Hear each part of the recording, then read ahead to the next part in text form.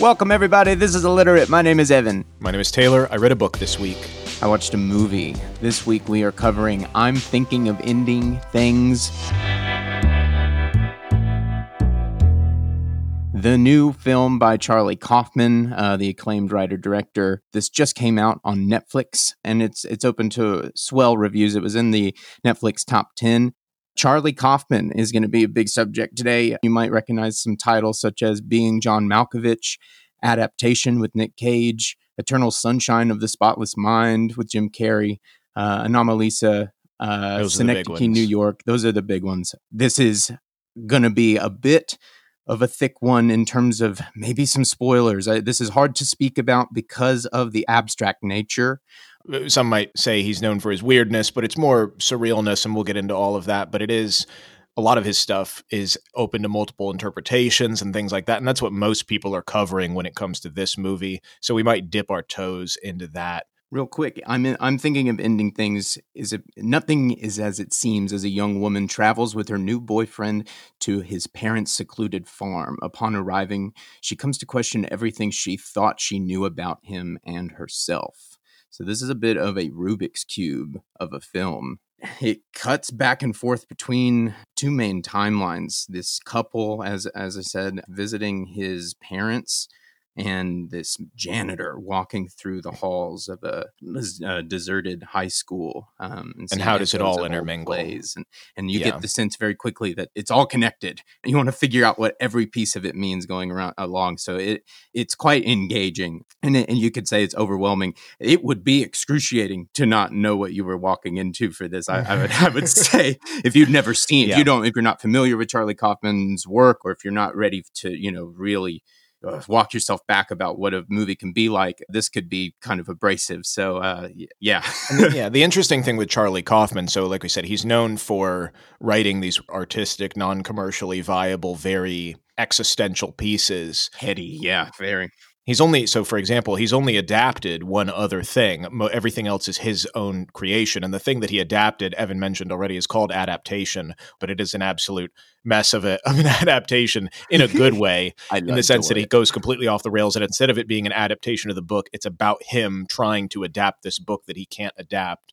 He goes into the movie. There's other versions of him. I actually really love that movie. I saw it just a few years ago, and I really, really adore it. That movie I thought was really, in a lot of ways, light and engaging in a really fast-paced kind of way. It had a lot of humor. And that might be bit more. Yeah, this is a bit more dark. This edges on walking up to the door of thriller at moments. It feels like it's about to become like some sort of shock scare, but it never actually does get to that point. It just is really successful at evoking that paranoia for just a few key moments.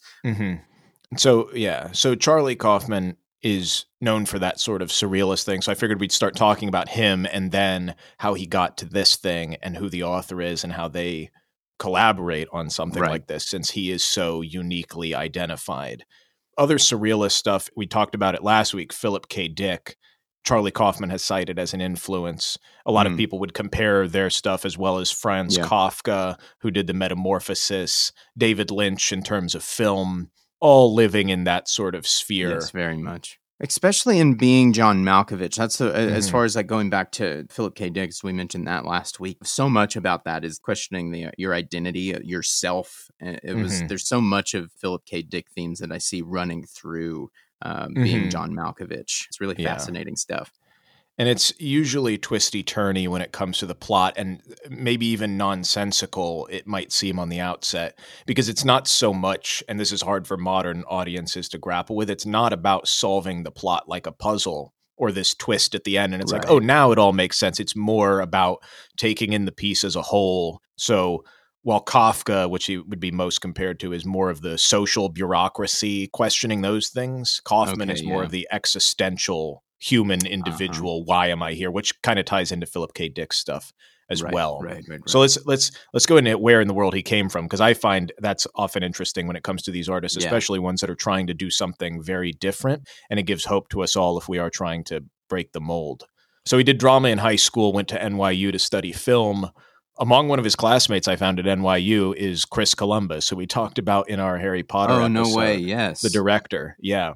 And Kaufman has been writing scripts and plays and sending them out to unsolicited people, which you're not supposed to do in the film world, but he's always writing these things. Although he's mentioned, and we often talk about influences and encouragement, he said he got one response from Alan Arkin, who he sent a script to, and he had sent back, obviously not interested, but a very lovely and encouraging letter, and that sort of kept spurring him on to send out these things and to try and make something. And a lot of the stuff he's doing at this point is very much comedy, and you can feel that more so in his earlier works, a lighter levity to what he's doing.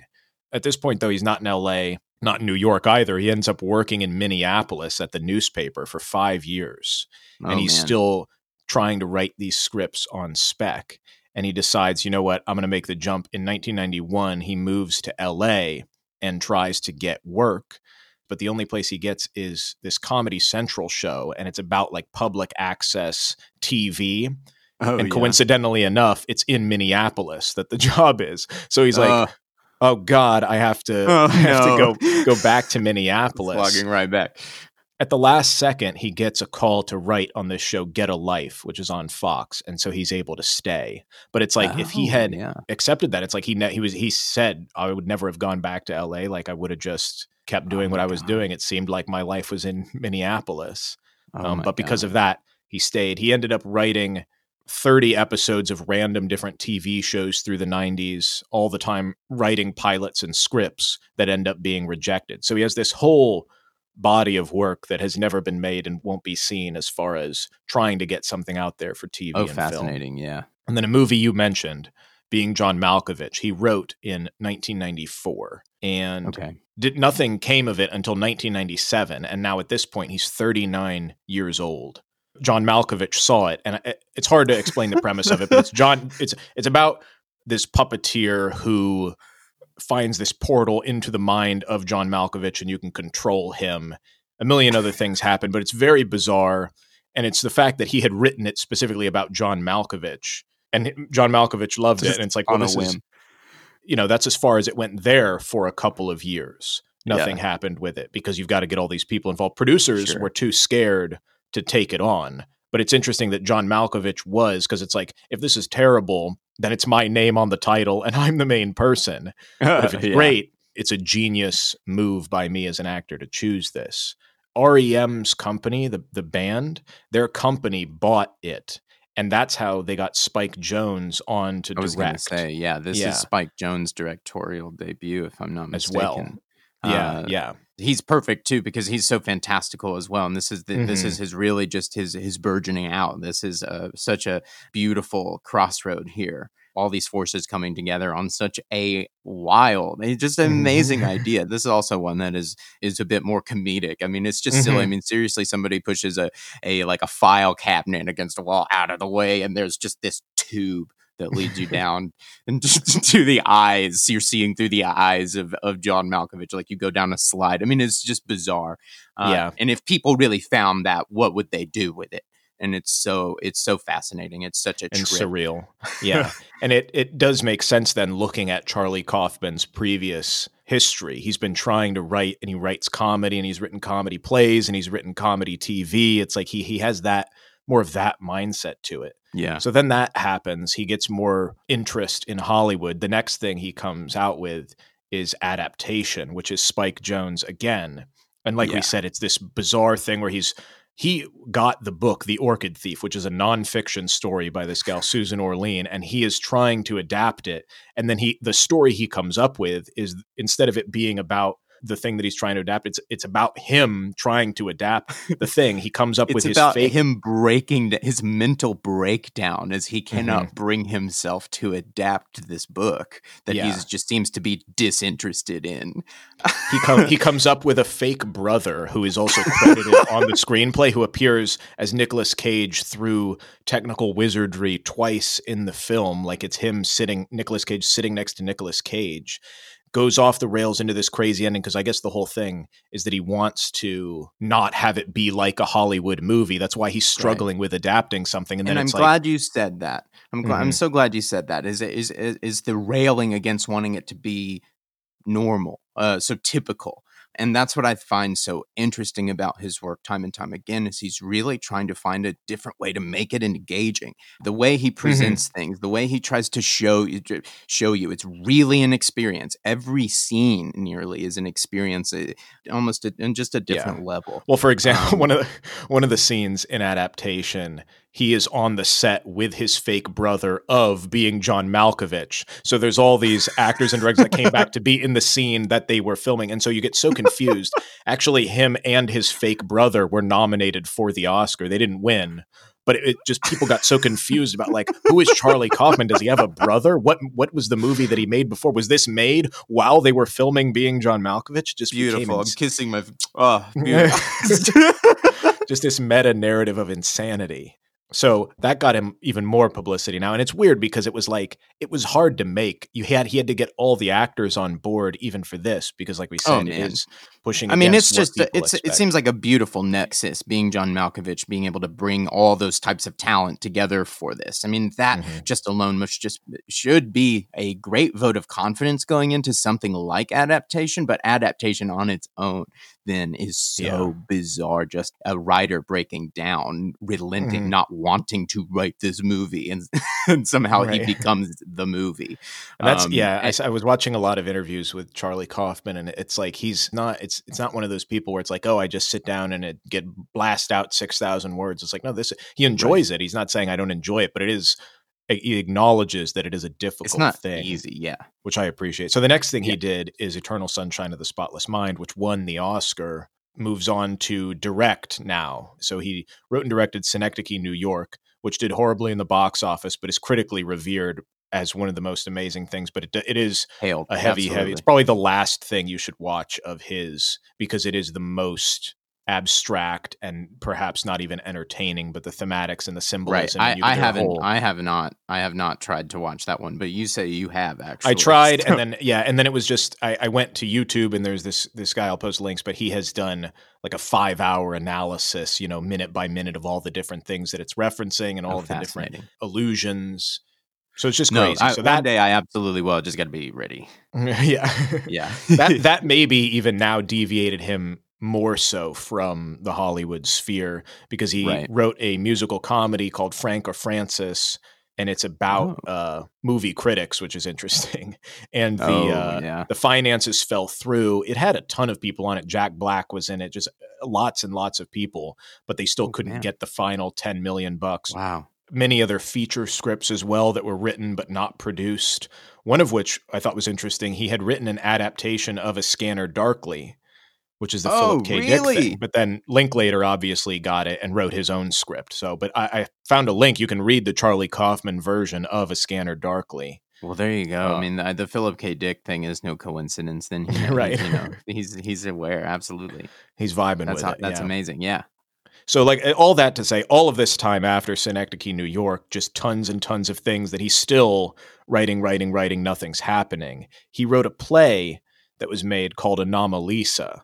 And 2015, his friend Dino, who's a producer, wanted to make it into a stop motion film. So that one was actually crowdfunded.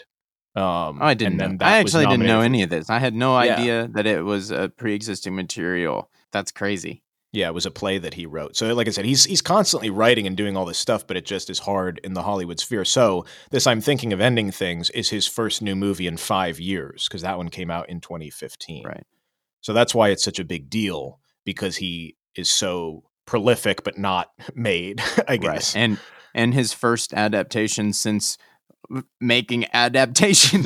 Right.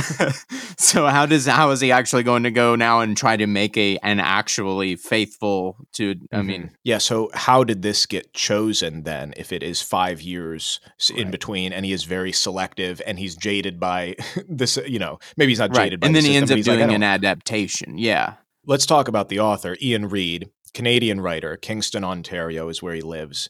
The book came out in 2016, and this is his first novel, which is also wild. Wow. He was 35 years old when it came out. He has actually written, people get this wrong, I see it all online, that this is not his first book. It is his first novel. So he had written 2 other books before. They're 2 memoirs, and I'll just read you the titles.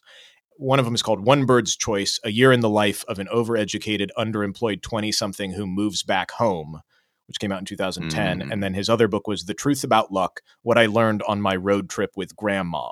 So you can tell both of these are very light, fun, happy pieces. And so right around the time... Not too much pretense to it anyway. Right. That seems pretty... I'm silly, in a way. Or something you write in your 20s about, haha, I'm just working my way through life. What am I learning? What do I know? Trying to own it, yeah. Mm-hmm. So right around the second, the time the second memoir is coming out, his agent asks him, well, what's next? And he says, I have this idea for a story. It's pretty disturbing, and it's a novel. And again, what I love about this is she encouraged him right away, keep going, cool, do it. Oh, man, yeah. And so that compels him then in 3 years to come up with this thing. Wow. And the book itself, in terms of the positive sides, he was like, I was thinking about a lot of the people in my life who bring meaning to it, and that counters some of the darker elements of the story. So it was still coming from a place of gratitude as opposed to a nihilistic place, which I thought was interesting, which we can see with Charlie Kaufman too. He also is questioning these things, but he doesn't hate everything or has a vendetta against people. The other thing that's cool about the book is it's super short for these kinds of things. And he admits to wanting to do this in this way. He's like, I know people are busy and hopefully you could read it in 1 or 2 sittings. It's weird. He thinks that like movies you sit down and watch, but a book you read over the course of 4 weeks. He's like, I wanted something that just moved and you could go along with it. Very cool. And then, and it's not even, he says, like, it's not a horror thriller. Kind of, you can see how the pieces are coming together with Charlie Kaufman. It's more of a literary novel. It's unsettling and philosophical. And a lot of what the book is internal, the girl's thoughts. And so he's like, how is this ever going to become? He never even thought it would become a film. That's not even so his antithetical to a movie and to a screenplay. Is you can't convey thought. That is the magic trick. If you're going to do that, like, well, how are you going to visually represent it and weave it in auditorially? And that's why it takes like somebody like Charlie Kaufman who's always trying to make the mundane almost engaging. That's actually a trick that's interesting to pull off. How does he do it, and what kind of pieces does he actually use to construct it? Yeah, so here's how it got made then. So Ian's side, shortly after the book came out, agents talked to him. They said, well, we should shop this around as a film. But yeah, like we said, it's a literary philosophic thing with some tense moments, but it's not what he thinks Hollywood is looking for. So some producers and people were interested because it had gained some clout. But Reed had said that it felt disingenuous because he had said in these interviews, it was always a bunch of people on the call and it seemed like they hadn't read it, or that these producers, they just wanted to be the ones to get it, to do something with it later, or figure out how can we make this into a horror film. And he's like, it isn't any of that stuff. So then he gets the message from his agent saying, would you have time next week to talk to Charlie Kaufman? And he says he looked down at his little calendar desk and it's just completely blank. And he's like, yeah, I could probably manage that. He knows smooth, Charlie. walking off. Well, that's what you got to do when you're just starting out. You got nothing. You're like, well, let me see. You're flipping through a blank calendar. I can't cancel that. Yeah, maybe maybe Thursday 3. Yeah, because you got to pick a time that normal people would be calling. Yeah. Now on Charlie's side of things, Charlie's just checking things out online. He goes on Amazon.com. Remember, this is 2016. Amazon had recommended it to him based on his previous history. So this is a case where the algorithm prevails. Makes sense that on Charlie Kaufman's Amazon account, they would think, well, you might like this. So Amazon got this movie made. So Charlie Kaufman bought it, read it, and then called his agent, hey, has anybody gotten the rights to this yet? And then that's how he gets in. So completely unaware that Reed's agent is putting this out to people, he came to it of his own volition via the Amazon algorithm, which told him, hey, you might like this. And the reason that he wanted to do it, maybe you've already made it clear, but it's the dream logic of it all. But then the other thing, now we know, he said, Charlie admits to this. He's like, it was contained. It's small. There are really like 4 characters. There's only a few locations. Most of it's in either a car, the house, or the high school. And so this seemed like I could definitely get financing for this, which is his main concern. But it's also kind of sad, but it's true. He's like, well, I'm not going to make something and go through all this stuff that I've been going through my whole career, basically. So it's that initial call that makes it all happen. And you can really see, well, they are very much in line with, we want to do something a little bit outside the mainstream. It gets popularity, but it's labeled wrong. So they end up meeting in person in Reykjavik, Iceland, at Ian's guest house. What? And I'll explain, and this was me going on a rabbit hole of research. Please. But here's a side note. So Ian's sister, Eliza, is the First Lady of Iceland. And here's how that happened. The guy who wrote the book, his sister is the First Lady of Iceland. So she had been living there for over a decade, and her husband was a historian at the University of Iceland. There was public demand that he might run for king. No, not since the 40s. There was public demand that he might run for president. So they said, why not? And he won. So her husband becomes the president of Iceland. They actually had, because it's 4-year term. So he was reelected in this past June with 92% of the vote. So he is super popular. So that makes his brother-in-law is the president of Iceland. Oh my God. So that's why they met there. Okay. It's just beautiful. And just in terms of her, she's a very active first lady, very cool, very progressive. They both wore rainbow bracelets when visiting Mike Pence, just because he has. Oh man! So very, very interesting people. Which I just thought that was great because it sounds like something Kaufman would write into his story that this person's sister becomes the First Lady of Iceland. So shrug it off. Come meet me in Reykjavik. So they vibe. Now they're in the mix of things. Now they got to make this thing. What's the creative process like for this, which we often discuss in terms of adaptations? Charlie and Netflix are both open to Reed being a part of the process, and he's a co-producer. But I think this reminded me a lot of Jojo Rabbit. The fact that he said he didn't want to get in the way and make demands, or even like Ron Chernow with Hamilton. He was like, I just want to be more of a consultant because according to him, quote, he said maybe they'll see something in the story that I don't. I love that. Yeah. An open eye to it because, and that's what Charlie Kaufman wants is to, what did you derive from it? Because that says so much more about you than anything that just spoon-fed to you. Yeah. If you're willing to go there. And it's like, if you're signing on Charlie Kaufman, you have to know it's not going to be what you made. Yeah. Ian Reed had said, quote, there's a cliche that the book is always better, which is silly. They're two different mediums and they're inherently different things. The more different they are, the better it can be for the book and the movie. Amen. Now with this Charlie Kaufman thing, people are going back, like the book is a companion piece to the film because it's so abstract. People are like, well, what happens in the book that he's trying to get across? So it actually helps each if you're trying to figure out what's going on with it. I was definitely getting that sense right on before we got on. Because I had just freshly watched it, and then you gave me kind of a once over on what, and I went, oh yeah, okay, yeah, adds up, check.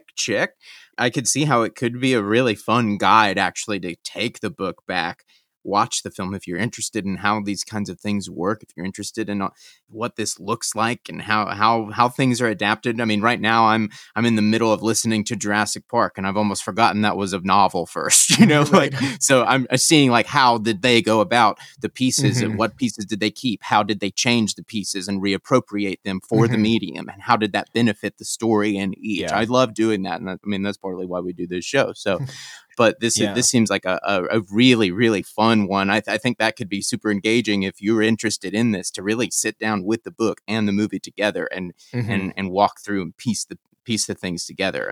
It's such a Russian doll. That sounds like a fun time, actually. As far as the production itself, unfortunately with Charlie Kaufman, it's always a struggle. So it's 30 days that they gave him, and then it ended up being reduced down. So it was only 24 days to shoot. What in the world? Pretty short. And so they were in the car for about 5 of those days because a lot of the movie takes place in the car. So it's almost like a play, but he was like, it was just frantic and hellacious. Yeah. So our last bit is, why is this important as a movie or as a book or some of these things? And I think first of all, it's interesting that they both start with a comedic light edge, both Ian Reed and Charlie Kaufman, but their themes they're working on are a lot of the same things. And also that they both never thought of this as a twist ending, like a psychological thriller, even though I would say both of them are probably marketed that way. Right. You have to fit it in some sort of box. That's the predicament, is like, well, how do you market something like this? You have to kind of make it feel like a thing you can recognize as an audience member. Okay, that's a scary movie to a degree, and that's Mhm. just a tough call a lot of the time. So I'm glad I didn't see too much press about this. I don't know exactly how you would market this other than maybe the obvious leaning on the paranoia, edging up on psychological thriller, but not Yeah. really. You kind But of just have to say it's it's Charlie Kaufman and be like, well, I know kind of what I'm getting into, but the point is to not know what you're getting into. right. And then the last bit, I would say probably the most important thing of it is, if only because you like people that are pushing the bounds of what's commercially viable within a system. The fact that Right. Ian Reid's book became super popular, and it's like, well, this is it's a 200-page little micro movie, existential, maybe scary story. And then Charlie Kaufman's thing is on Netflix and it's I out don't there for you. understand how, with all of his success, I mean, the clear track, I mean, why in the world is somebody like him having to put up with, I mean, 30 days is already a bit short. Right. Why is somebody of his caliber, of his status, dealing with that type of deal? Because maybe his stuff doesn't make money. And that's he's saying with Netflix. It's like, I Yeah, don't care. I don't care. maybe Nobody so, cares yeah. how much people can watch it 5 times. I mean, that's the beauty of a lot of his stuff. It's like, well, I want to watch that again to see what Oh, I missed. absolutely. And with Netflix, It's so thick. It's so layered. Again, going back, I love the idea of having the book along as a companion piece almost, which is so interesting to me, coming from somebody who, with adaptation, basically said, I don't want to do adaptation. Here he is doing a really well thought out, yeah. fresh take on adaptation. And a lot of the lines are lifted word for word, and a lot going through it, it is very, very similar. I just have the utmost respect for, trying to keep this engaging, because you could take a lot of the same set pieces and actors and all of this design that went into this film and tell a kind of linear movie that honestly ends up, it was all a dream. So, and it would be dissatisfying to plainly put it out there. Here's just some random voiceover that at no time in particular. That's what he brings to these types of things, really having you on the edge of your seat, trying to, what does this shot mean? And it's not that it's devoid of meaning. It is evocative. Whatever the image is, I don't even know how he does it. He can make the mundane just feel like a Rubik's Cube. I mean, for real. Not that there's anything exactly to solve, but what is it supposed to be what is supposed to be drudging up out of you? I love that type of thing when you can turn away from a movie and go and really have a discussion. What did you think? What was this to you? And nobody's wrong. Mm-hmm. This is A+ this is A grade stuff. I can't imagine why he is dealing with 6 less days. Well, it doesn't make money, but good Lord. I just wanted to bring up one last little thing if you're into this. So we were wondering what happened in those 5 years that Charlie Kaufman wasn't doing anything or not making a film. Quote, not doing anything, right? Around. No.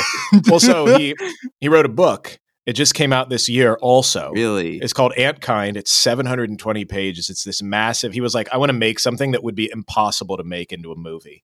So, oh my God, is that the thesis of it? It's like, I'm going to make this, and you can't make this into... And then Ian Reid has a second novel that came out in 2018, and it's called Foe, and it's more of a sci-fi thing. Very similar, rural confusion, tension, existential dread, that kind of thing. And the reason there's a sci-fi element to it is because, so his sister is the First Lady of Iceland. His brother is a rocket scientist who works at Mission Control in Houston. And every time they would see anything sci-fi, his brother would be like, well, that isn't how it would happen, or you couldn't do that, or this or that. So he's just like, well, you tell me what, and used him as a resource. What do you want to see in him? In a book. So he wrote that.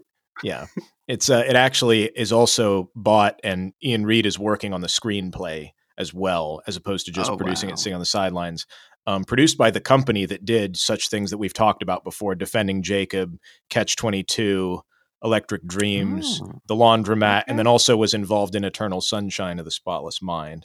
So hopefully that'll be in good hands as well as a I could definitely be up for if this is more psychological thriller tinged. We wouldn't say put it in that box, but if it's going up an alley, maybe it's that one. I would love to see him in the sci-fi realm. That would be really fantastic. Yeah, as well.